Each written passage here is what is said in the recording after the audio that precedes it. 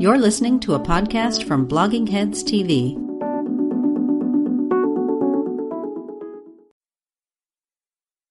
Hi, I'm Robert Wright.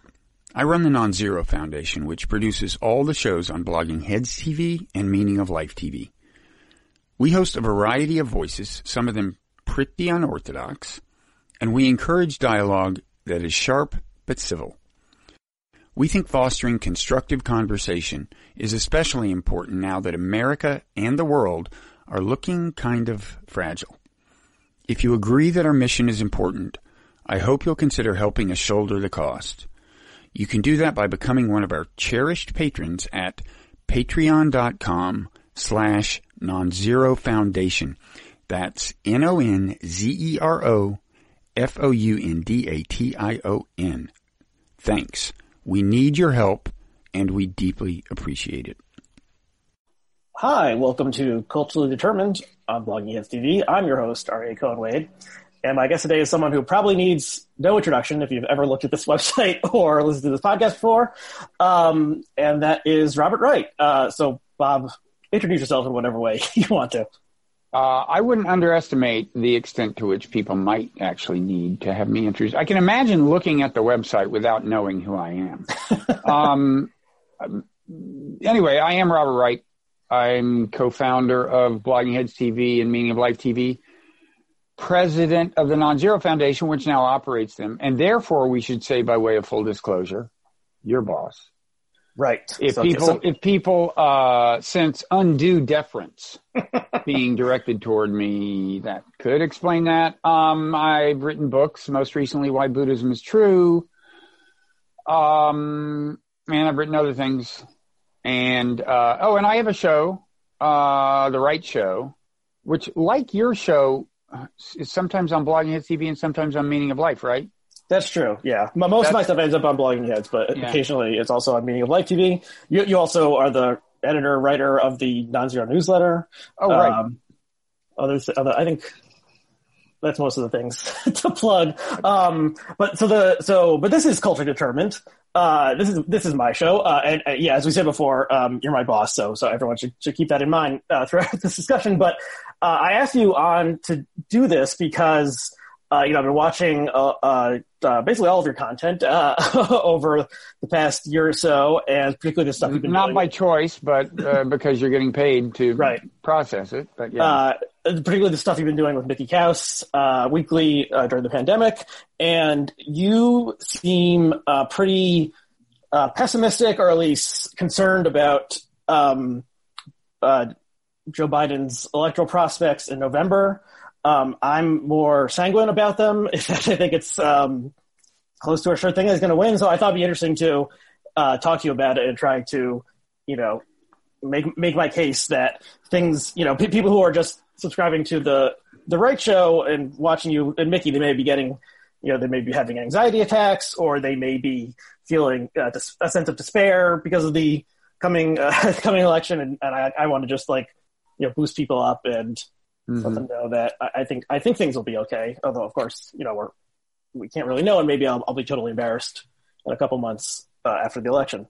But you have experience with that, don't you? That's true. I made some very wrong predictions in the past, especially about Trump. But so did a number of people. Well, no, but you predicted he would drop out of the race or something, right? That's true. And I still actually think he may resign after the election. He may still drop out of the 2016 race. You think it's not too late?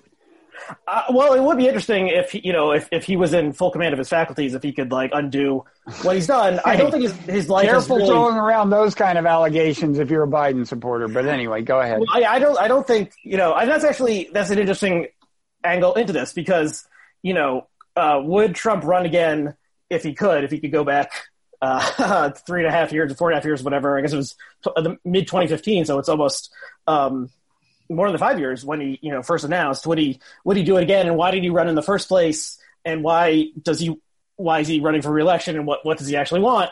And Trump, as we've discussed, guests and I on this show repeatedly, is a very strange person. He's unlike any other politician in American history, really, and doesn't want the normal things that a normal politician wants. So the normal president runs for re-election because they all run for re-election, and they want for a variety of reasons. They have policies they want to implement.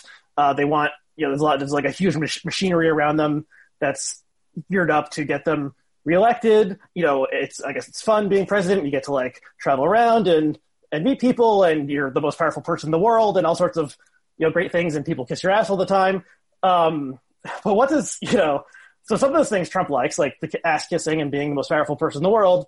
And then other parts of them, I think he doesn't really care about, like the policy or like most of the power. Actually, I think he more cares about flattery than. I think he cares more about attention than power. On the other hand, the president has a greater ability to command attention than any other human, certainly in America and possibly on the planet. Yeah, I agree with that. I mean, he's the central figure everyone in America and probably most of the people in the world have been thinking about for the past 4 years or so. And I'm sure he likes that. But when you think about his strange psychology, what he actually likes, he likes watching TV and seeing the people on TV talking about him and saying nice things about him. He likes people kissing his ass. I think he just likes being talked about in general, kind of a right. I was going to say he's bad publicity. He'd rather them be saying nice things, I think, but he'd rather them be saying unkind things than saying nothing at all. Right, and that's a classic thing going back to like his rise and how he manipulated the New York City tabloid press and stuff to get attention for himself. But then he likes playing golf. He likes doing the rallies. I think he's probably happiest when he's doing the rallies. So are you still arguing that it's a close call whether he actually wants to remain president or what? Yeah, I mean, I kind of half jokingly said he might just drop out or something, and Mickey Cow suggested this as well, that Cow said he might use his acceptance speech at the RNC to announce that he was dropping out as sort of a giant twist to like a reality TV show. And how did that go? Dramatic twist. So that didn't happen. Right. But okay, so what does he? But he doesn't care. He doesn't care about policy. He doesn't care about people. He doesn't care about the welfare of the American people. He doesn't care about the welfare of his supporters. He doesn't care about either the supporters, the MAGA people out there in the nation, or kind of like the inner ring beyond the family and Jared, I would say, are the people he cares about. I'm willing to stipulate that. But he definitely doesn't care about policy. And if you had asked me, probably most people, November 2016, like 4 years from now, is there going to be a wall, or at least like most of a wall built along the Mexico border? I probably said, yeah, I think like this is the main thing he ran on, was build the wall, and Mexico's going to pay for it. It was like, clearly Mexico wasn't going to pay for it, but like that was his main thing. And they're going to build that wall, and like it's going to be like crazy, but they're actually like, that's what he cares about. But like the wall hasn't been built, and we don't hear about the wall anymore. He doesn't seem to care. His supporters don't care. They moved on to other things. Yeah, it is a little surprising to me that his chances are as good as they are, because there are a couple of things he really emphasized that he'd do and said it very clearly. And he had control of Congress for 2 years and he didn't do it. One is build a wall. The other is he's going to cancel Obamacare and replace it. He said he'd do these two things on the same day. And he said he would do them like within, I don't know, a month of inauguration day or something. I mean, it was like, the one thing he has done is address the immigration problem in the sense of getting very aggressive with immigration law enforcement in a way that makes resident illegal immigrants very uncomfortable. He has inflicted a lot of suffering on them, and I don't know whether that's discouraging immigration. So I don't know whether it has the practical effect that presumably he would use to defend it. But he has inflicted a certain amount of suffering. And I should add that I would add that the things that he enjoys in life is inflicting suffering on his enemies or people he just doesn't like people who are coming from Central America to try to get a job in America. He does seem to like inflicting suffering. There was this story about how when he was a kid, I mean, this was documented, I think, that by some neighbor's testimony or something, he used to throw rocks at there was some like toddler in a crib in the adjacent backyard, and he'd like throw rocks at them or something. He's not a nice guy. Yeah, so he's a naturally cruel person, and et cetera. Okay, so what, you want me to defend my concerns? Well, so what is he? So the fourth term, the second term. There's not a lot that it seems like he actually wants to do in the way that like a normal politician has like ideas for what they can do in the second term. Usually the second term they accomplish less than what they do in the first term. And yeah, he didn't. A lot of the main things he said he wanted to do, he didn't accomplish. They got a big tax cut, and that was Paul Ryan's thing. I mean, he got either snookered by Paul Ryan or he just didn't care about getting his actual agenda passed. But they tried and failed to get Obamacare repealed, and they successfully got a big tax cut.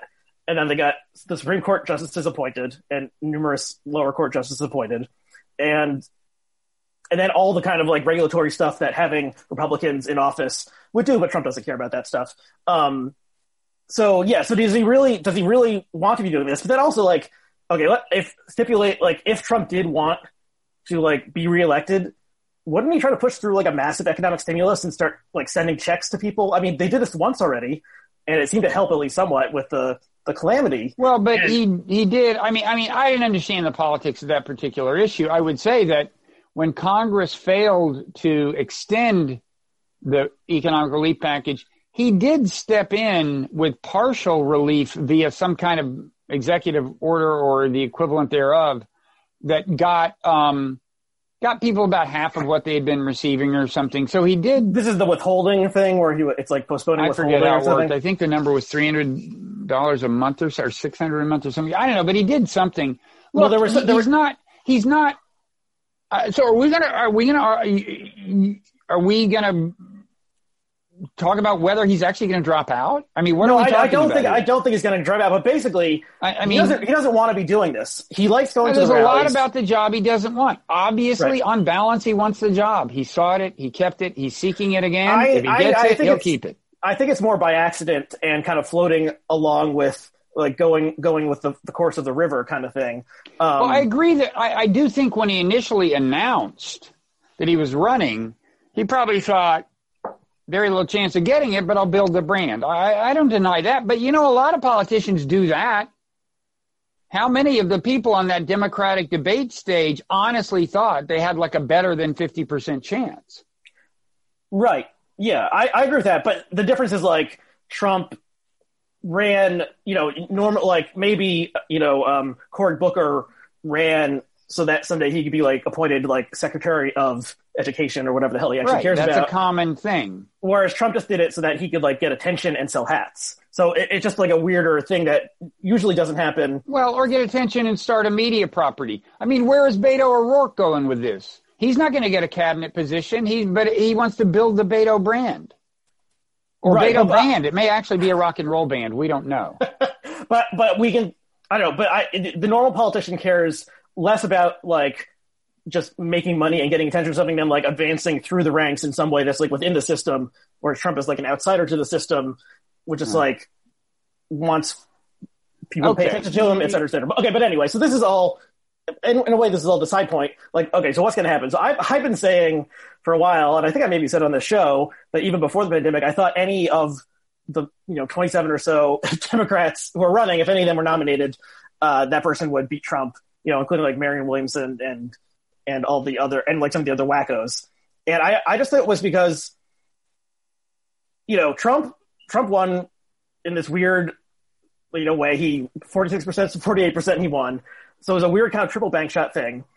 And the Trump base is not 46%. The Trump base is like 37%. And those are the diehards who will vote for him, even if, there were 2 million COVID casualties. Well, his favorability rating has hovered a few points above that, but anyway, whatever. It's not over 50, and it's not that close to 50. I agree. So whenever there's a poll that's like asking some obvious, like a question about Trump where the answer is obviously no, like is Trump like thoughtful, and like does he like consider the opinions of like experts when making decisions or something? The number of people who say yes is like 36, 37, 38% of people who are just like they're it's like a quasi-cult of personality kind of thing. They're with Trump, do or die. And so 37% is not enough to win, even with the Electoral College, when there's only there's not really third-party candidates to. Well, okay, but he did win, right? We know that this can work. He can win an election even though his base is not huge, right? We know that. Right. Okay, but one, he hasn't expanded his base at all since the election. Apparently he didn't need to. It was big enough to get elected president. Well, it's only shrunk since then, and 2, Hillary Clinton's not on the ticket. So no, but instead we have somebody that many people, more and more people, have grave doubts about the cognitive competency of. I think it's tough to be an honest person and say I have grave doubts about Biden's cognitive competency, and I say I have grave doubts about Trump's cognitive competency as well. Biden seems a bit worse than Trump. But they're different issues. Biden is clearly declining. And I don't want to make too big a deal, and I apologize to people who think if you support a candidate, you shouldn't say anything negative about them. That's just not my school of thought. I'm just more of a journalist than a partisan activist. But Biden is clearly declining. Of course, they're both declining. Trump is as well. I'm declining. Everybody over 50 is declining. No, I am. I notice it. But everybody over 50, certainly over 60, is declining. But Trump is as well. What? If you look at videos of Trump from 4 or 5 years ago, it's clear that he's declining as well. Do you remember during the debate, one of the debates in 2016, Hillary said something like, "I'd be afraid to be in a world where Donald Trump is president," and Trump said that's because you'd be in jail.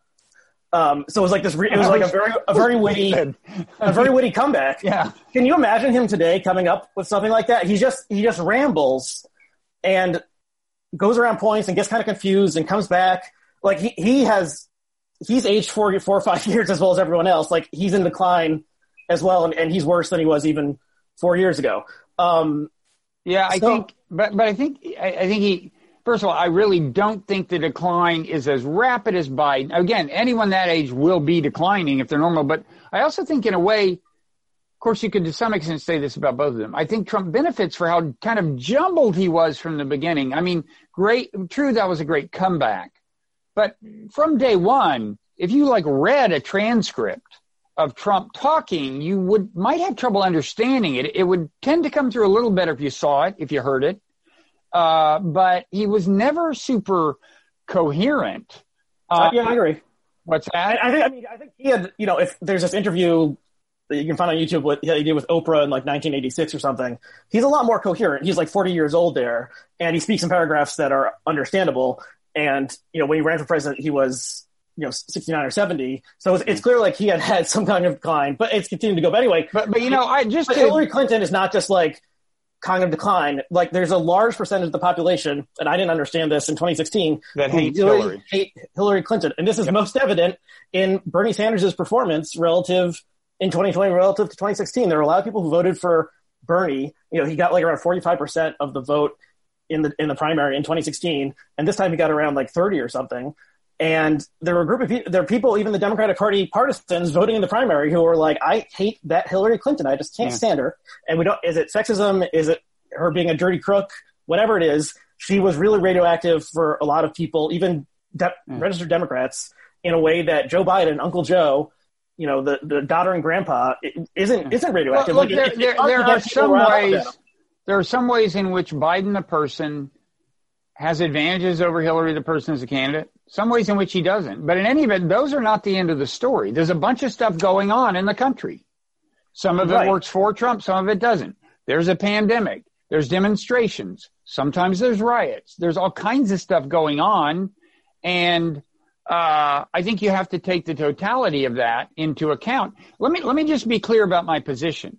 I would not bet against Biden. If you asked me to bet even money, I'd probably bet, if I were just trying to make money and didn't care and my heart weren't in it, I'd probably bet Biden. On the other hand, if you look at 538, they give Biden a 76 or 77% of chance of winning. I think that's exaggerated. I would take those. I would bet on Trump and take those odds. Now, at 3 to 1 or something like that. What's that? At 3 to 1, you would take Trump. Yeah, I guess that's about what it would come out to. Interestingly, the betting markets itself aren't anywhere near that. Now, I'm not saying the people who bet on the betting markets are geniuses, but unlike 538, they can take into account things other than the polls, which maybe 538 does a little, but they do more than that, and they're not bound to trust the polls to the extent that 538 in a sense is. But they're only there. It's like 53 Biden, 47 Trump. At one point, it was 51-49. I think at one point, it's 50-50. So the people with actual money to put on it consider Biden to have an advantage, but not a huge one. And I'd say that's about, well, actually, I might give Biden a little more of an edge than the betting markets are. I would be somewhere between the betting markets and Nate Silver, but I just think it's a long way from Biden being a super clear-cut favorite. Let me say, look, I'm a worrier. That's what I do. I worry. On the other hand, and if you're a chronic worrier, thank God you're going to be wrong sometimes, right? Because the things don't always turn out horribly. On the other hand, I think I was maybe the first person on Twitter. I mean, it was really shortly after the Brexit vote that I said, you realize the implications of this for the Trump election. It's like the polls undercounted the Brexit vote. That vote is very much like the Donald Trump vote in terms of ideology and demographics. And it could be that part of what's going on, I'm not saying I said all of this exactly like this, but the drift of it was, it could be that part of what's going on is people are reluctant to admit to pollsters that they're voting for Brexit. And you might have the same reluctance with Trump. Do not count this guy out. The other thing I'll say is, everyone now, and for the last few months, maybe 6 months, has been talking about Joe Biden's cognitive issue. I was talking about it 2 years ago, okay? Because it is a real issue. I can show you a tweet. It's not that I made a point of tweeting about it, but it's that like in December of 2019 or something, somebody tweeted that I had been talking about this on the podcast. Mm-hmm. And I chimed in and said, I'm not saying he has like advanced dementia, but I predict that he will have like senior moments that will be a problem. I think this is a significant issue. Now, he has not had a fatal senior moment, but he's had bizarro moments like the famous Black Parents Need Record Players moment in the Democratic debates. And he's had – there's been a lot of stuff. I mean, he still won. I mean, that's the thing. Like the dementia, there's some level of cognitive decline that's there. He still managed to run the table in the Democratic primary. So there's various interpretations of that. One is that people don't see it, or maybe they don't care, or they're just like, I remember Joe, he was Barack Obama's friend, let's stick with him. Yeah, well, or the personal qualities of the person, don't matter as much because Trump has said 10 times as many crazy things as Biden has because Trump is just talking all the time. Sure. No, he can definitely win. I will say that as far as him winning the Democratic nomination, another thing I said early on is this is a horrible array of candidates. If you just wanted to go to central casting and pick out a Democratic politician who could beat Donald Trump, they are available, but they're not on this stage. Yes, I remember you saying that, but don't you think that Biden is the closest thing to that? If not for the cognitive problem, yes. If not for the perception and for how kind of old he looks in certain kinds of light and stuff. You take away that issue. I mean, the thing about Biden, and again, this in a way helps him. He was always a gaffe machine.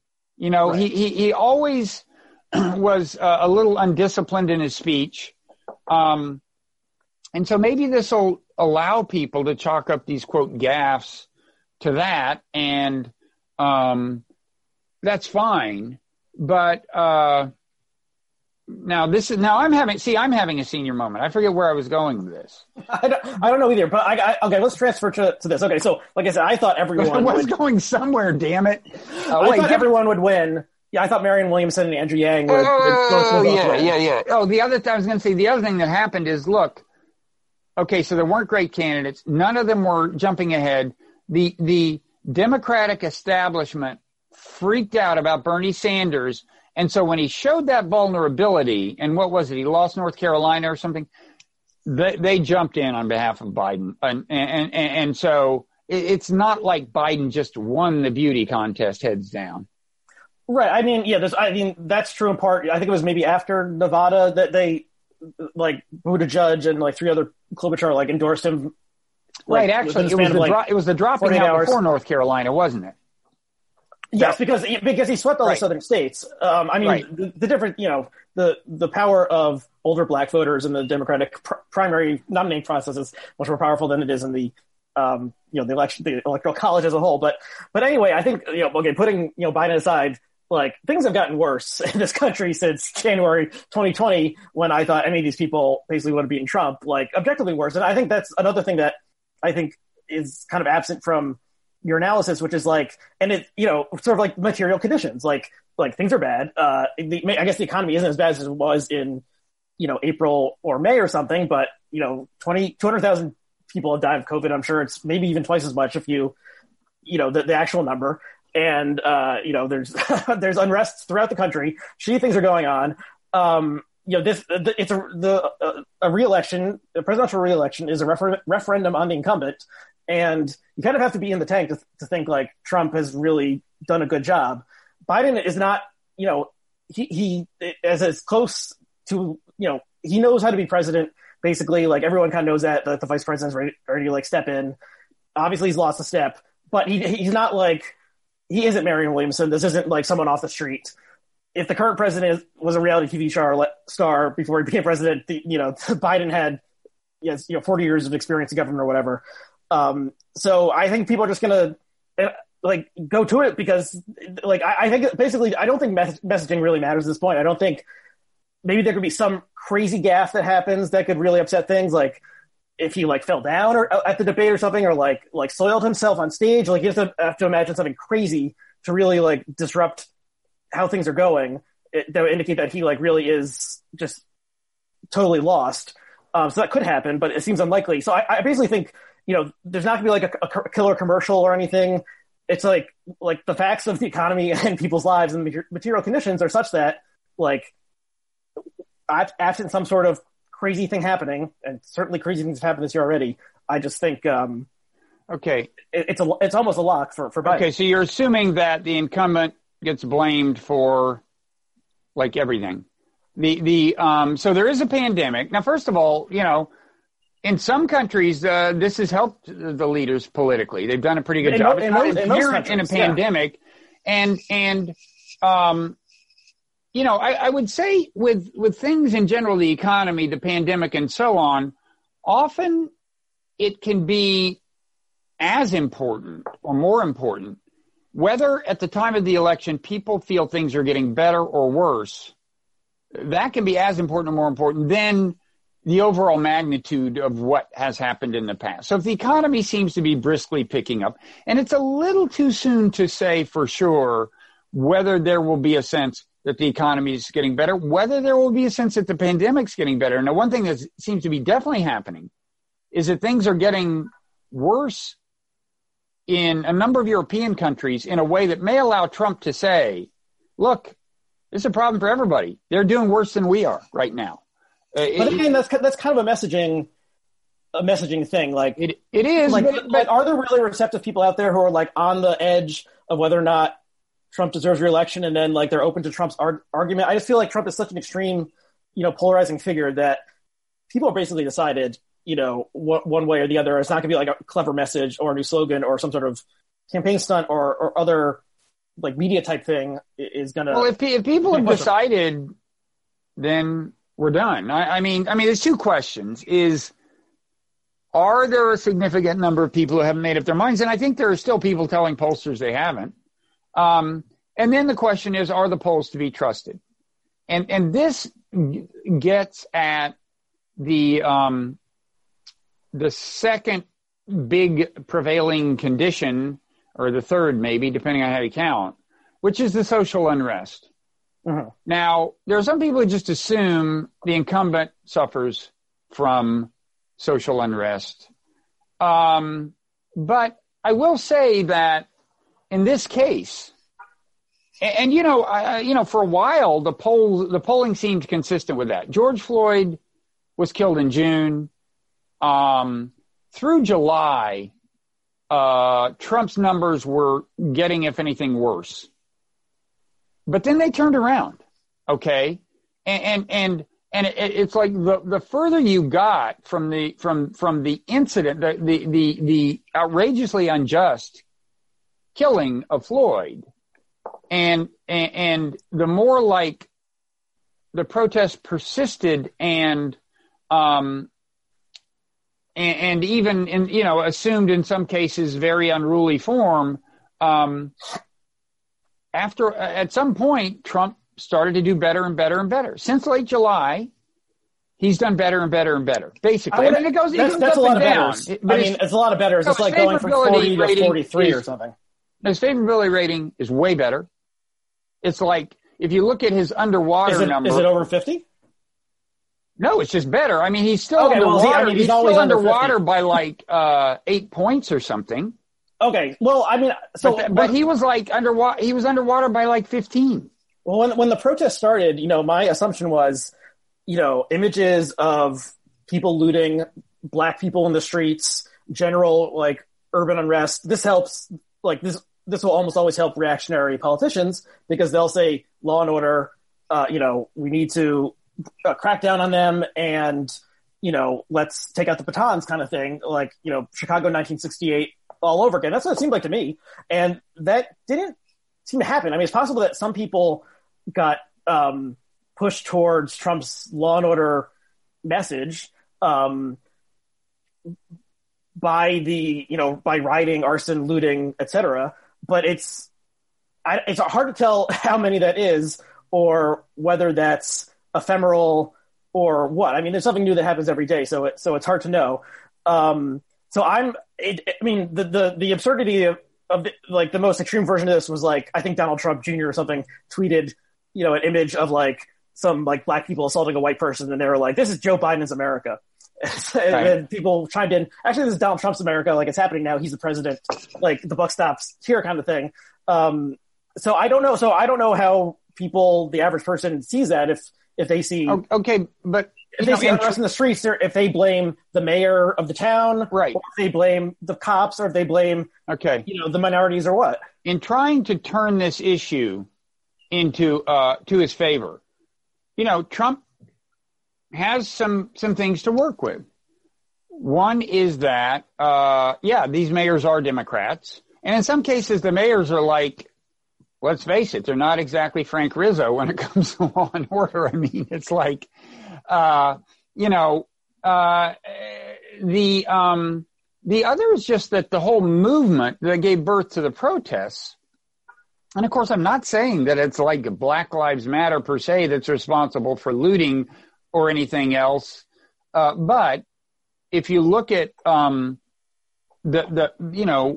which party is more closely associated with the protests that led to what disorder there is, that in some cases morphed into what disorder there is, it's clearly the Democratic Party. Right. And the leaders of the party are bound to stick with it. As I told Nikki on our show not long ago, Kamala Harris was on, I think she was on the Stephen Colbert's show, and she's like, these protests aren't going to let up before the election. They're not going to let up after the election, and they shouldn't.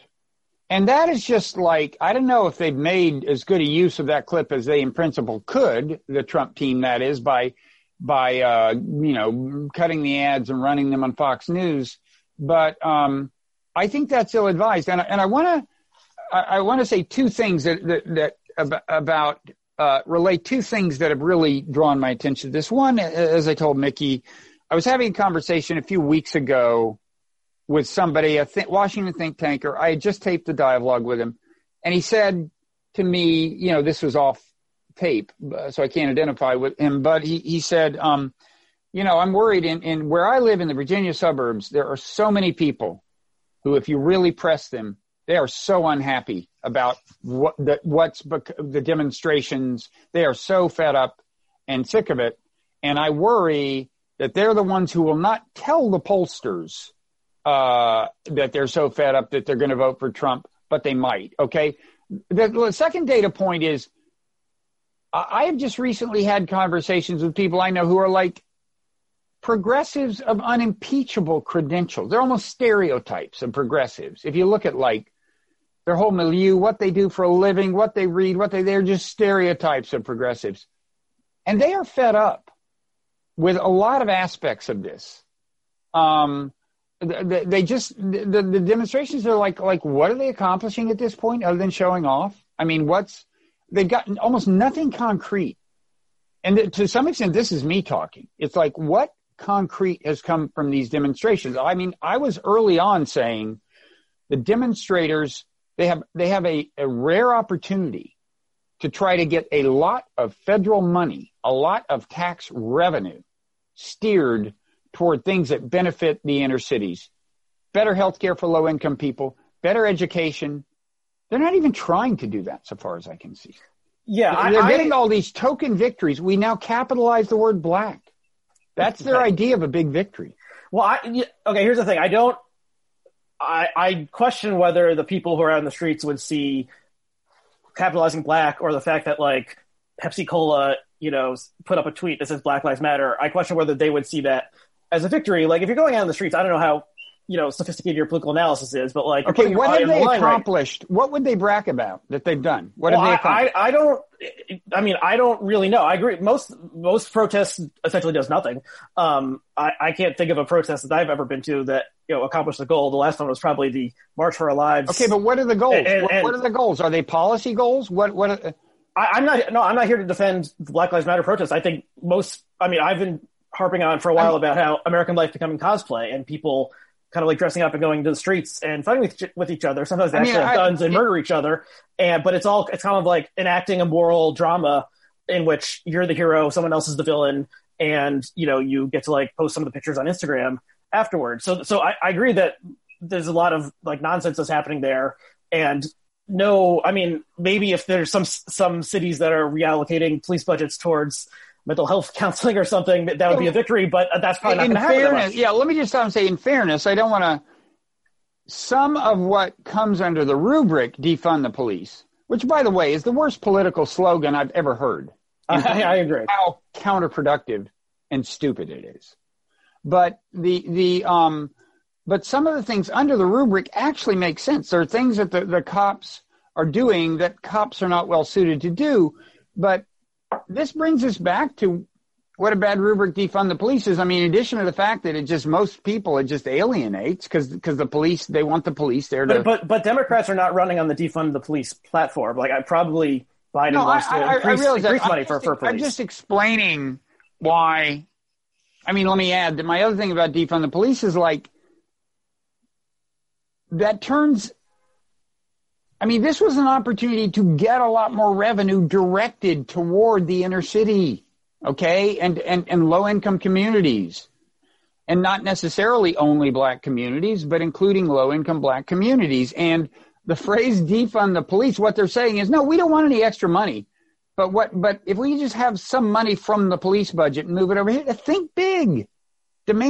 Tax the rich and give us a bunch of money to fix a bunch of things. Anyway, sorry. Yeah, the strategic goals of the protests, such as they are, these were not organized protests, really. I mean, BLM is not really an organized movement. Like, these are kind of spontaneous things that happen all over the country in a way they haven't ever before. I guess mainly through like information technology spread spread awareness of these things. But anyway, I just want to say to the thing about the shy Trump voter, the one who was telling the pollster that they're going to vote for Biden, but actually they're going to vote for Trump. I don't buy that.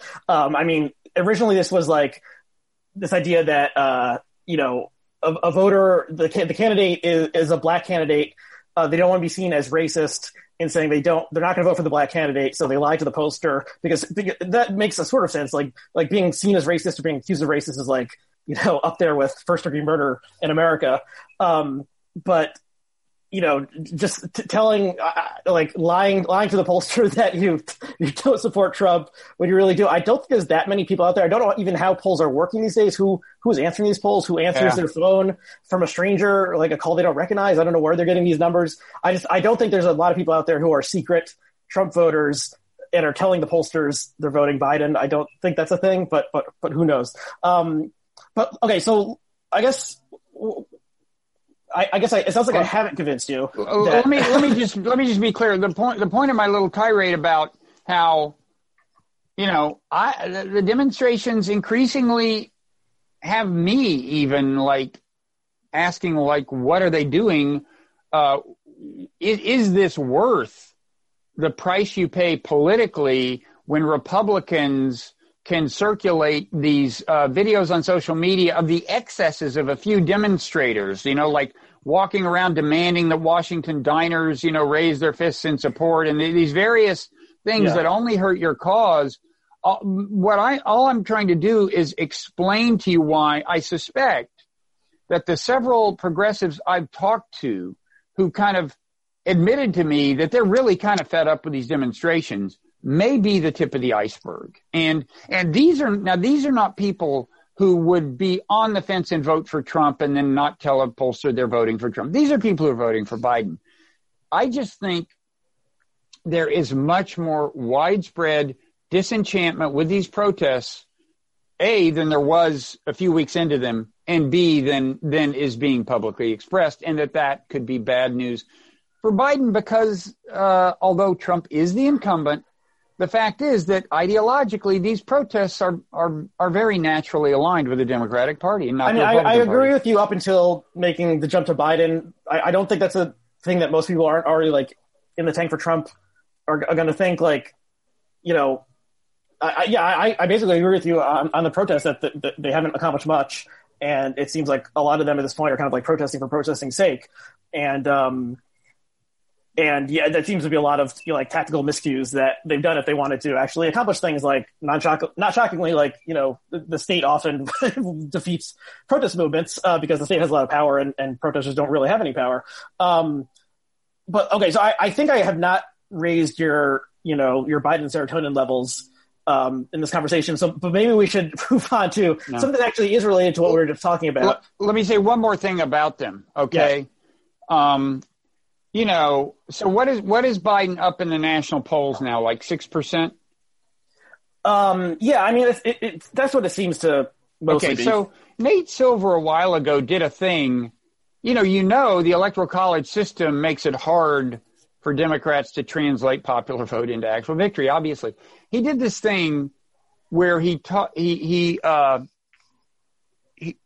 was like a correspondence between given levels of advantage in the popular vote and chances of winning. And it was like, if Biden wins the popular vote by 2%, he probably loses the election. If he wins by, and I think to get him to 90% chance of winning, you had to go to 7%, I think. It was 6 or 7. I think 7 got him to 90%, which means that 6% is like, I don't know what it is. It's maybe 80. And so if these polls are appreciably at all overstating what Trump will get in the popular vote, okay, the national polls, and Biden is now at 6%, let's say they're overstating it by only 1 point. May not be overstating it all, but let's say it's 1 point. Then, we're not, or even the polls now in that case are saying we're not that far from toss-up territory. Well, I mean, I haven't seen that. We should remember that Nate Silver in 538 did poorly in the last presidential election. But he was closer. He was closer than just about anybody else. He didn't say 90%. He said 70 or something. Well, I would say something that's different. A couple things are different from 2016. Aside from Hillary not being on the ballot, one is there's no major third-party candidate who is attracting people as either a protest vote or through their own charisma. You're not on board with Kanye? Kanye has only gotten about six, or the Brett Weinstein, states. The Brett Weinstein initiative. You're up on that? I'm not familiar with that. Oh, he did this. He said neither Biden nor Trump meets with his approval, so he was going to start. He set in motion some process by which some people would choose some people, and we wound up with Tulsi Gabbard, and then who's the guy with the eye patch? Crenshaw? Is it Dan Crenshaw? Yeah. That's the ticket that he is promoting. Yeah, I can't believe that Brett Weinstein is happy with Tulsi Gabbard, but hey, he got this ball rolling. Anyway. So this is a write-in? This is a write-in campaign? At this point, I think it would have to be. I don't see that taking off. All credit to Brett for someone who's managed to parlay a bizarre campus incident into a national media profile. But it's more than I've done. You're not at Evergreen State. There's no Jill Stein. The third party candidate is this Green Party's this guy Howie Hawkins. people aren't paying attention to him. There's a libertarian, Jo Jorgensen. People aren't paying attention to her. Actually, so I got my ballot in the mail today from the state of New Jersey, and her running mate is someone named Spike Cohen, who I don't think I'm related to, but I should Spike is a good name. I can see that taking off. Spike Cohen is a name from like a Don DeLillo novel or something like that. Like that's great, but so I don't know who that is. Anyway, someone is like Biden is going to get over 50%, I think, and I think that changes things. Most of there were a lot of states that Trump won where he got under 50% because of 5 to 8% of people voted for third party candidates. That's not going to happen this time. Yeah. So I think. Obviously the Electoral College is what actually decides it. But I think that Biden is basically going to replicate more or less like the Obama 2012 map, with maybe some swaps. And it's going to be like, it's not going to be close in either the Electoral College or the popular vote. Like I think he's going to be over 53, 55, 57%, and Trump's going to be around 43, 46%. Something like that. This is your prediction? Yeah, if I had to bet, I think before I was saying like 55-43, something like that. I think we're at 43. You want to bet even money that you are being too optimistic and that the popular vote margin will be narrower than 12? I'll think about it. Name your amount. We can discuss this. We can discuss this off air. But I think I'd give you odds on that. But yeah, I mean, the other thing is the like late deciders and the people who don't like either. So, a lot of people didn't like either Trump or Hillary and they voted for Trump. The people today who don't like Biden or Trump say they're going to vote for Biden. Because if you don't like Trump, you've had 4 years of Trump. And why not throw the bum out and try the other guy? I mean, I think that is what it comes down to is referendum on the incumbent, throw the bum out, people are sick of all this nonsense kind of thing. And, I've been saying for a while, a return to normalcy is a good campaign slogan. The pandemic and the protests have made it so that, it seems unclear whether we will return to normalcy anytime soon, but just ending the constant nonsense and craziness of Trump, I think appeals to 50% or more of the population. I agree. In fact, I think Biden should adopt that more fully in a tonal way. I think he should be a little calmer and seem a little less freaked out and hyperbolic about Trump. He should just feel like a sedative. Well, this is the point Mickey was making, that Biden seems to have like literally slowed in how he's talking and like how he's acting, and that makes it so that he's less like getting his back up or something, or feeling like he needs to prove himself, which way in the past like caused him to make up stuff about his biography and tell other strange lies. Tell people he can do more push-ups than them. Right. I mean, actually, the kind of thing where he like, which I guess this is not really happening anymore, but the like one-on-one interactions with the voters, and then when he found some voter who was like being an asshole or something, and he was like, "Screw you, pal," or something, or like, I think that was actually pretty endearing. And there are, Chris Christie kind of used that sort of thing of like arguing with annoying voters, and some people like that, but I guess that kind of one-on-one stuff isn't really happening because of the pandemic. Dog-faced, pony-faced. What's the expression? Yeah, something about a pony-faced something. Dog-faced pony. It's some John Wayne line. I love it. I can't remember it, but I love it. Okay, so we've obviously gone long on this topic, but there's one more I wanted to bring up, and maybe this is too capacious for the time we have remaining, but it's the theory of Bobism that I've secretly developed while listening and watching to you speak and write over the past dozen or so years. Theory about me, or well, it's about your ideology, and it's basically like you care a lot about backlash, and in foreign policy, the blob and people who advocate foreign intervention and adventurism don't think about backlash. They think like we'll be welcomed as liberators, that kind of stuff.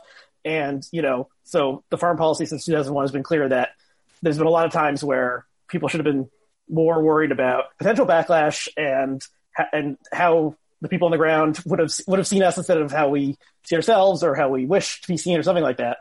And I think there's also a domestic parallel in your thinking that I see, which is like doing, what should, like, if there is a President Biden, what should he do in terms of policy that might potentially spark some sort of backlash on the right? Or, when you say something to rile up your side, you don't think that it's also riling up the other side. Mm-hmm. And you talked about this in terms of social media, like, retweeting something that makes you feel good, but someone else sees it and they get just as angry as you feel good. And then people are more and more opposed to each other. Does this ring as true? Oh yeah, no, I mean, two things that I stress in both foreign policy and in domestic politics are, one is cognitive empathy, which isn't to say feeling people's pain or even caring about them particularly, but at least trying to put yourself in their shoes enough to understand how they see the world. Understand how, like, if you're an Iraqi and like these foreigners come in with guns, you might not immediately warm up to them, even if you were not a big fan of your own leader. And then second, and relatedly, is I try to emphasize the value of at least trying to anticipate blowback from activities, and these two things are related. I mean, I think because let's just take the resistance. I mean, as you know, the precursor, the predecessor of the Non-Zero newsletter, available at nonzero.org, was the Mindful Resistance newsletter. And there the idea was that what was being called the resistance was not being mindful enough, not just in the everyday sense of kind of deliberate enough, and circumspect enough. And there was a tendency to just react emotionally and retweet what it felt good to retweet and not give any real thought to how it would be, how certain memes getting momentum within the progressive or the resistance ecosystem might play out in the rival ecosystem, and whether they might not in some cases actually strengthen Trump's narrative. I think one reason people in the resistance often didn't give much thought to that is they had this stereotype of Trump supporters as just being these, like, they're all like racists. They're all like, they're hopeless.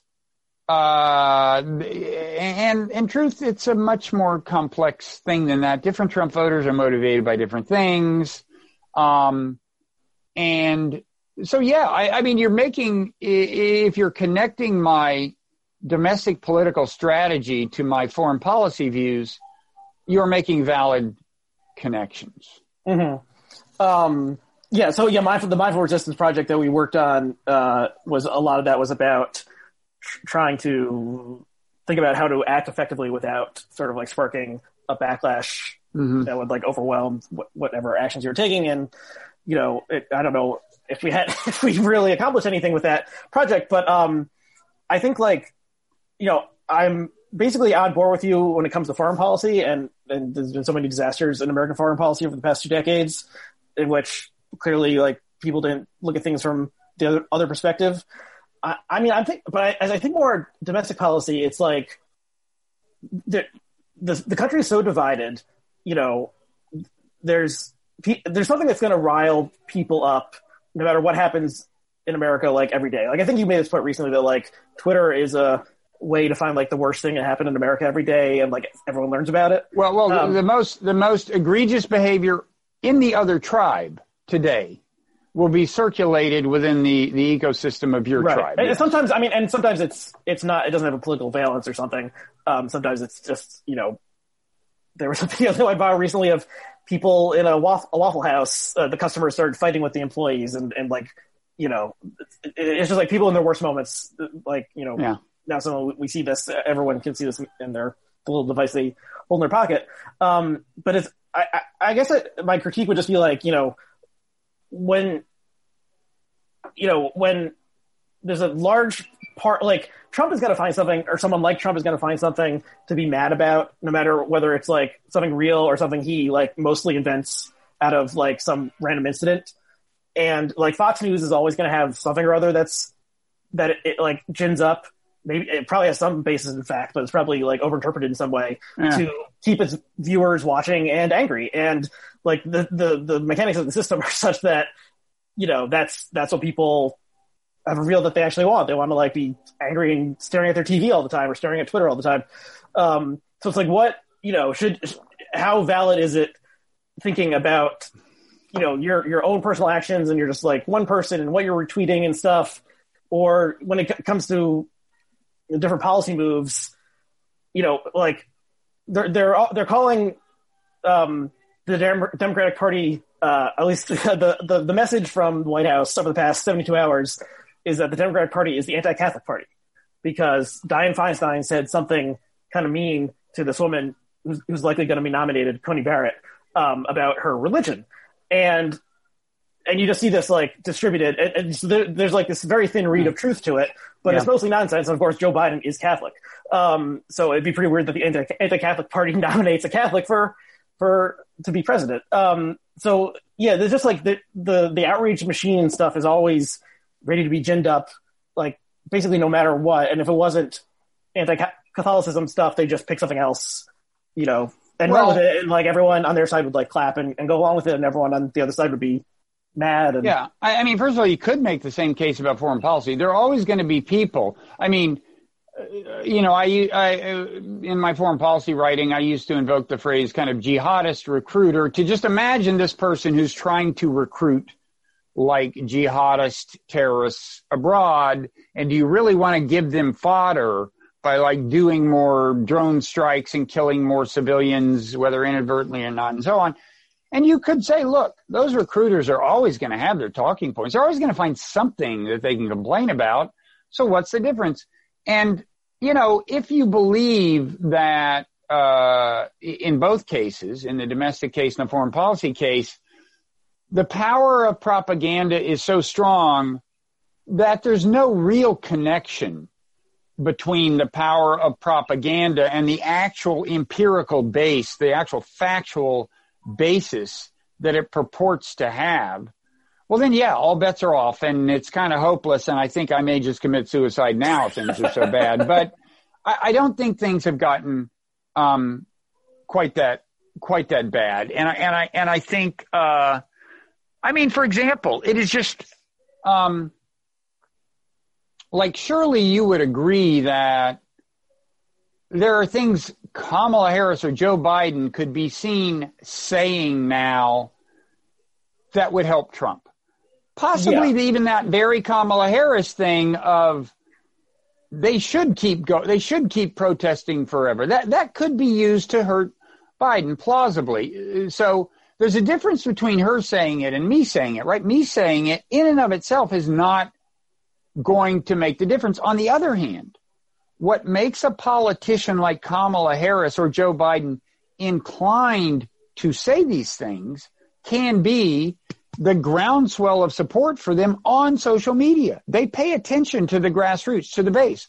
So when I'm preaching in the Mindful Resistance newsletter about memes we should or should not get off the ground, not that I preached about that one in particular, but there are ones I preached about, then now granted, it's just one newsletter. The chances of it being the snowflake that causes the avalanche or in any other sense being decisive may be slim, and I may be deluded to think there's any point in my even persisting in life in trying to change anything. That's totally possible. In fact, I believe it myself in my more sober moments. But the fact that what does build up momentum on social media and become kind of a Democratic-based talking point does have consequence once it starts getting the more prominent the venue in which it's circulated, the more consequence it has. Like if you can get an MSNBC anchor to say it, then it's going to have more power as a talking point for Trump, right? I stand by that. I think in that sense, what happens on social media matters. And so it's worth trying to preach to people about what you think are the smart things to have happen on social media. I mean, I'll give you, this isn't a great example, but I did say in the Mindful Resistance newsletter, like during Russiagate, and I could dig it up and show it to you. I said, look, I'm agnostic on Russiagate, but I will say this, we don't have a smoking gun yet. And this was early on, long before the Mueller report actually came out, certainly a number of months before. I said, we don't have a smoking gun. And it's like, what is the point of us every time there's any kind of circumstantial evidence seizing on it and saying, aha, this is it, and doing this huge thing, because we're just raising the bar of expectations. And if we don't wind up delivering, it's gonna be a loss for us, and it's gonna be something Trump's gonna seize on and use. And I think that has basically happened. And that's a case where, look, obviously I didn't win. I mean, the Mindful Resistance newsletter failed to carry the day. Imagine that. But I stand by that sermon. And that's an example of just being mindful and just like stop and think about it. Of course, I'm human. It made me feel good every time there was some piece of evidence that seemed to indicate that maybe there was something, about Russiagate. But just stop, divorce yourself from your emotions for a second, stop and reflect on what the smart strategy is. And I think in retrospect, the smart strategy was not to obsess about this nearly to the extent that we did, and to just flat out overstate the power of the evidence we had. Mm-hmm. Yeah, I mean, emotionalism definitely rules the day on social media, especially Twitter. If you want to get something to go viral, you say it's the greatest thing in the world or the worst thing in the world, or there's just like it's like a machine for revving up emotional responses, and retweeting is often an emotional response. I wonder what you think. I don't think I've talked to you about QAnon at all. Are you familiar with QAnon? Oh, totally. Okay, I'm not that familiar, but it is. Oh, it seems like over the last month it's become much more famous. Like 3 months ago, I would have said I've heard the name, remind me, but it's this idea that the deep state is populated by pedophiles, and only Trump can save us from them, right? Yeah, it's this kind of, probably most people have heard of it. It's this kind of like postmodern conspiracy theory that envelops all other conspiracy theories, and it seems to be.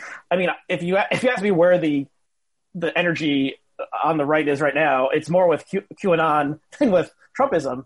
And Trump is eventually going to go away, but I don't know if QAnon ever will, because it's just this like hermetically sealed container. But I mean, it points to a sort of like postmodern, post-fact world in which, people are like playing detective and finding these clues and making up these things, and then it like leaks into the real world. And there's a woman who got the Republican nomination for a congressional seat somewhere in South Carolina, maybe, who is a professed QAnon believer. And so it does seem to also attract people who maybe weren't really politically aware beforehand, and then they like hear something about it, and then they kind of like fall down a rabbit hole, sort of thing. But it does. I mean, it's bizarre and scary and dumb.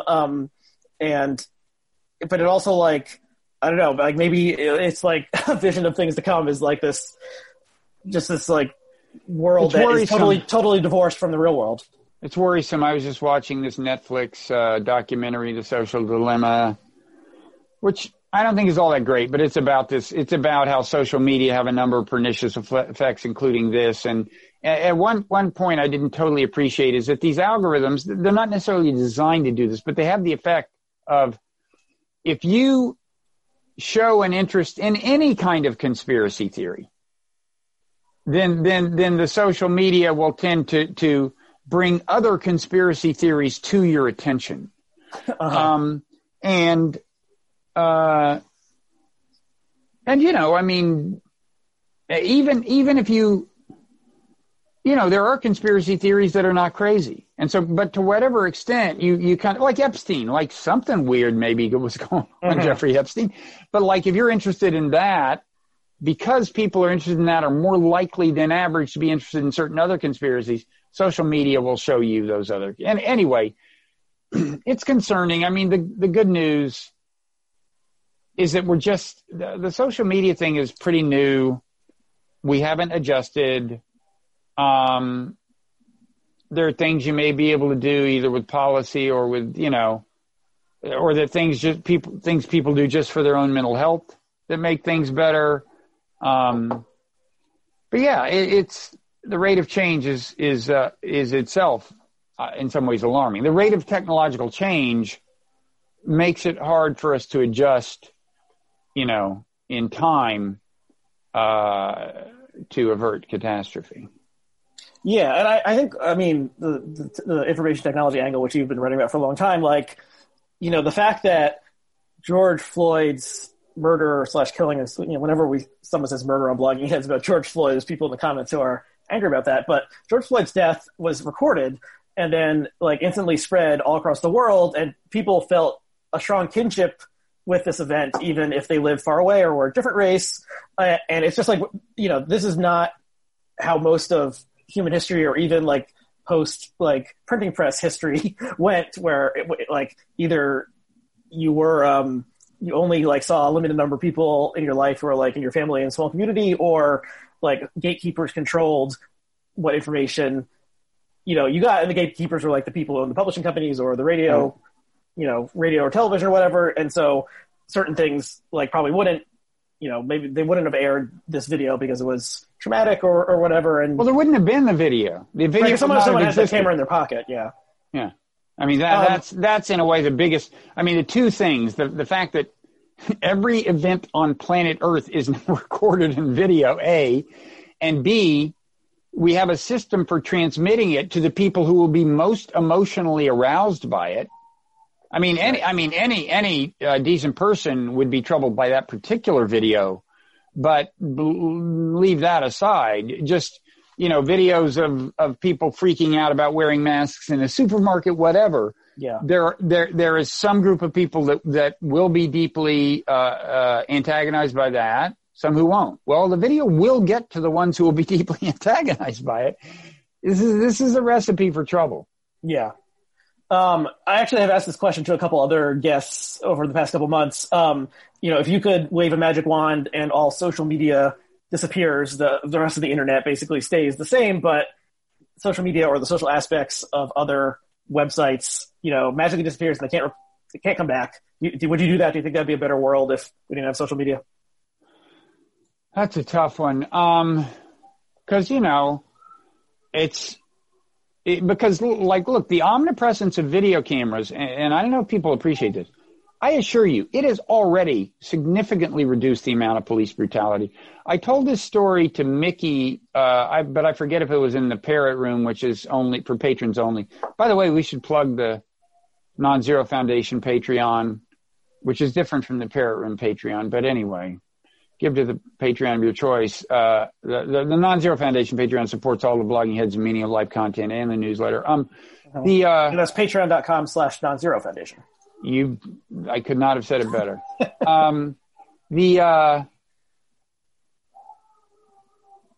In Miami in mid-1990s, I was in a cab with Mike Kinsley. We were at the Miami Book Fair, and this cop was escorting this young Latino guy. He was about 13 years old, was causing no trouble at all. I guess he had done something to piss the cop off, but he was now totally not resisting. The cop just had him by the back of the neck. And this is like a really big, busy street, like a 4-lane street, two lanes in each direction, maybe with an island in the middle. The cop marches the guy along the sidewalk, trips him intentionally, so he'll go down on the ground, gets on top of him, and just starts beating the shit out of him, just punching him in the face repeatedly. And it's like, Mike and I looked at each other. I remember Mike said, I'm not sure who to root for there. I'm like, yeah, I'm not either. Actually, I think I am. But the point is, nothing was going to happen to that cop because nobody was going to video it, and they were going to file this dishonest report. Right. And the kid didn't have a leg to stand on. Cops just cannot get away. And first of all, not all cops are bad to begin with by any means, but bad cops can't get away with abuse the way they could. So that's good. And social media is an important part of the process by which these cops are kept. There's all kinds of good things. It's doing the pros and cons is a hard thing. The one thing I would say is I fear that things are changing faster than we can adapt to without the possibility of really significant and painful disruption. Yeah, I did a interview with Peter Moskos a couple months ago towards the beginning of the protest movement, and I think he noted that if you look at the cops in New York City were like discharging their weapons like 3 times a day in the 1970s, and it wouldn't even they didn't even have to account for the bullets, where the bullets ended up or something like that. No, they just claimed that the guy was a threat. Yeah, so things have improved. At the same time, we're talking very soon after the the Breonna Taylor lack of verdict or charges were only being filed against one officer. So that whole story and catastrophic disaster is complicated, but it still remains the case. It's very hard to fire a cop, let alone charge them with a crime, and it rarely happens. But I think so.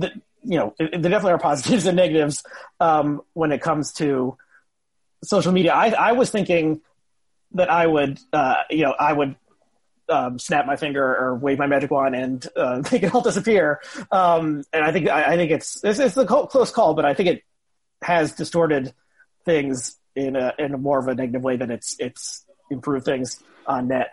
It's hard to say.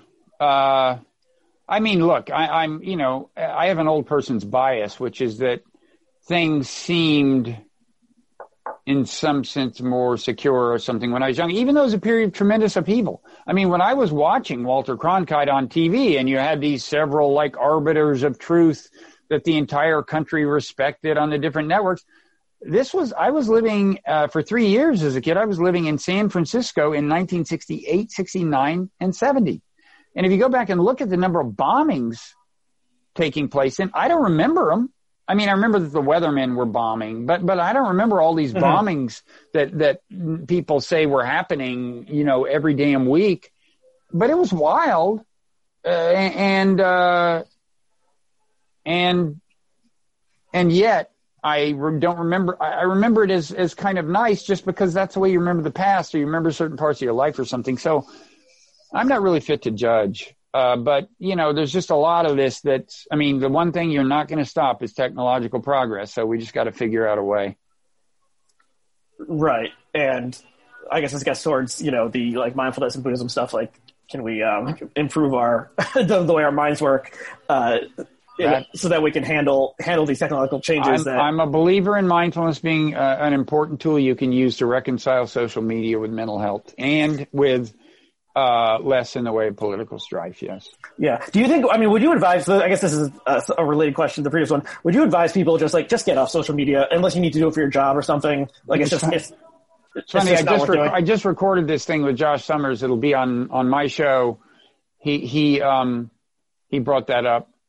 I think if you feel you need it, if it works, fine. As I was telling Josh, I got a new smartphone a few months ago and did not put Twitter on it. I haven't yet.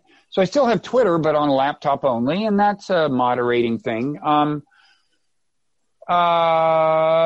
that works for you. As I said to Josh, I think the optimal thing is to be on social media, but be mindful enough, or whatever the word you want to use, to engage productively on behalf of your values. If you're a progressive, be able to have a civilized conversation with a Trump supporter.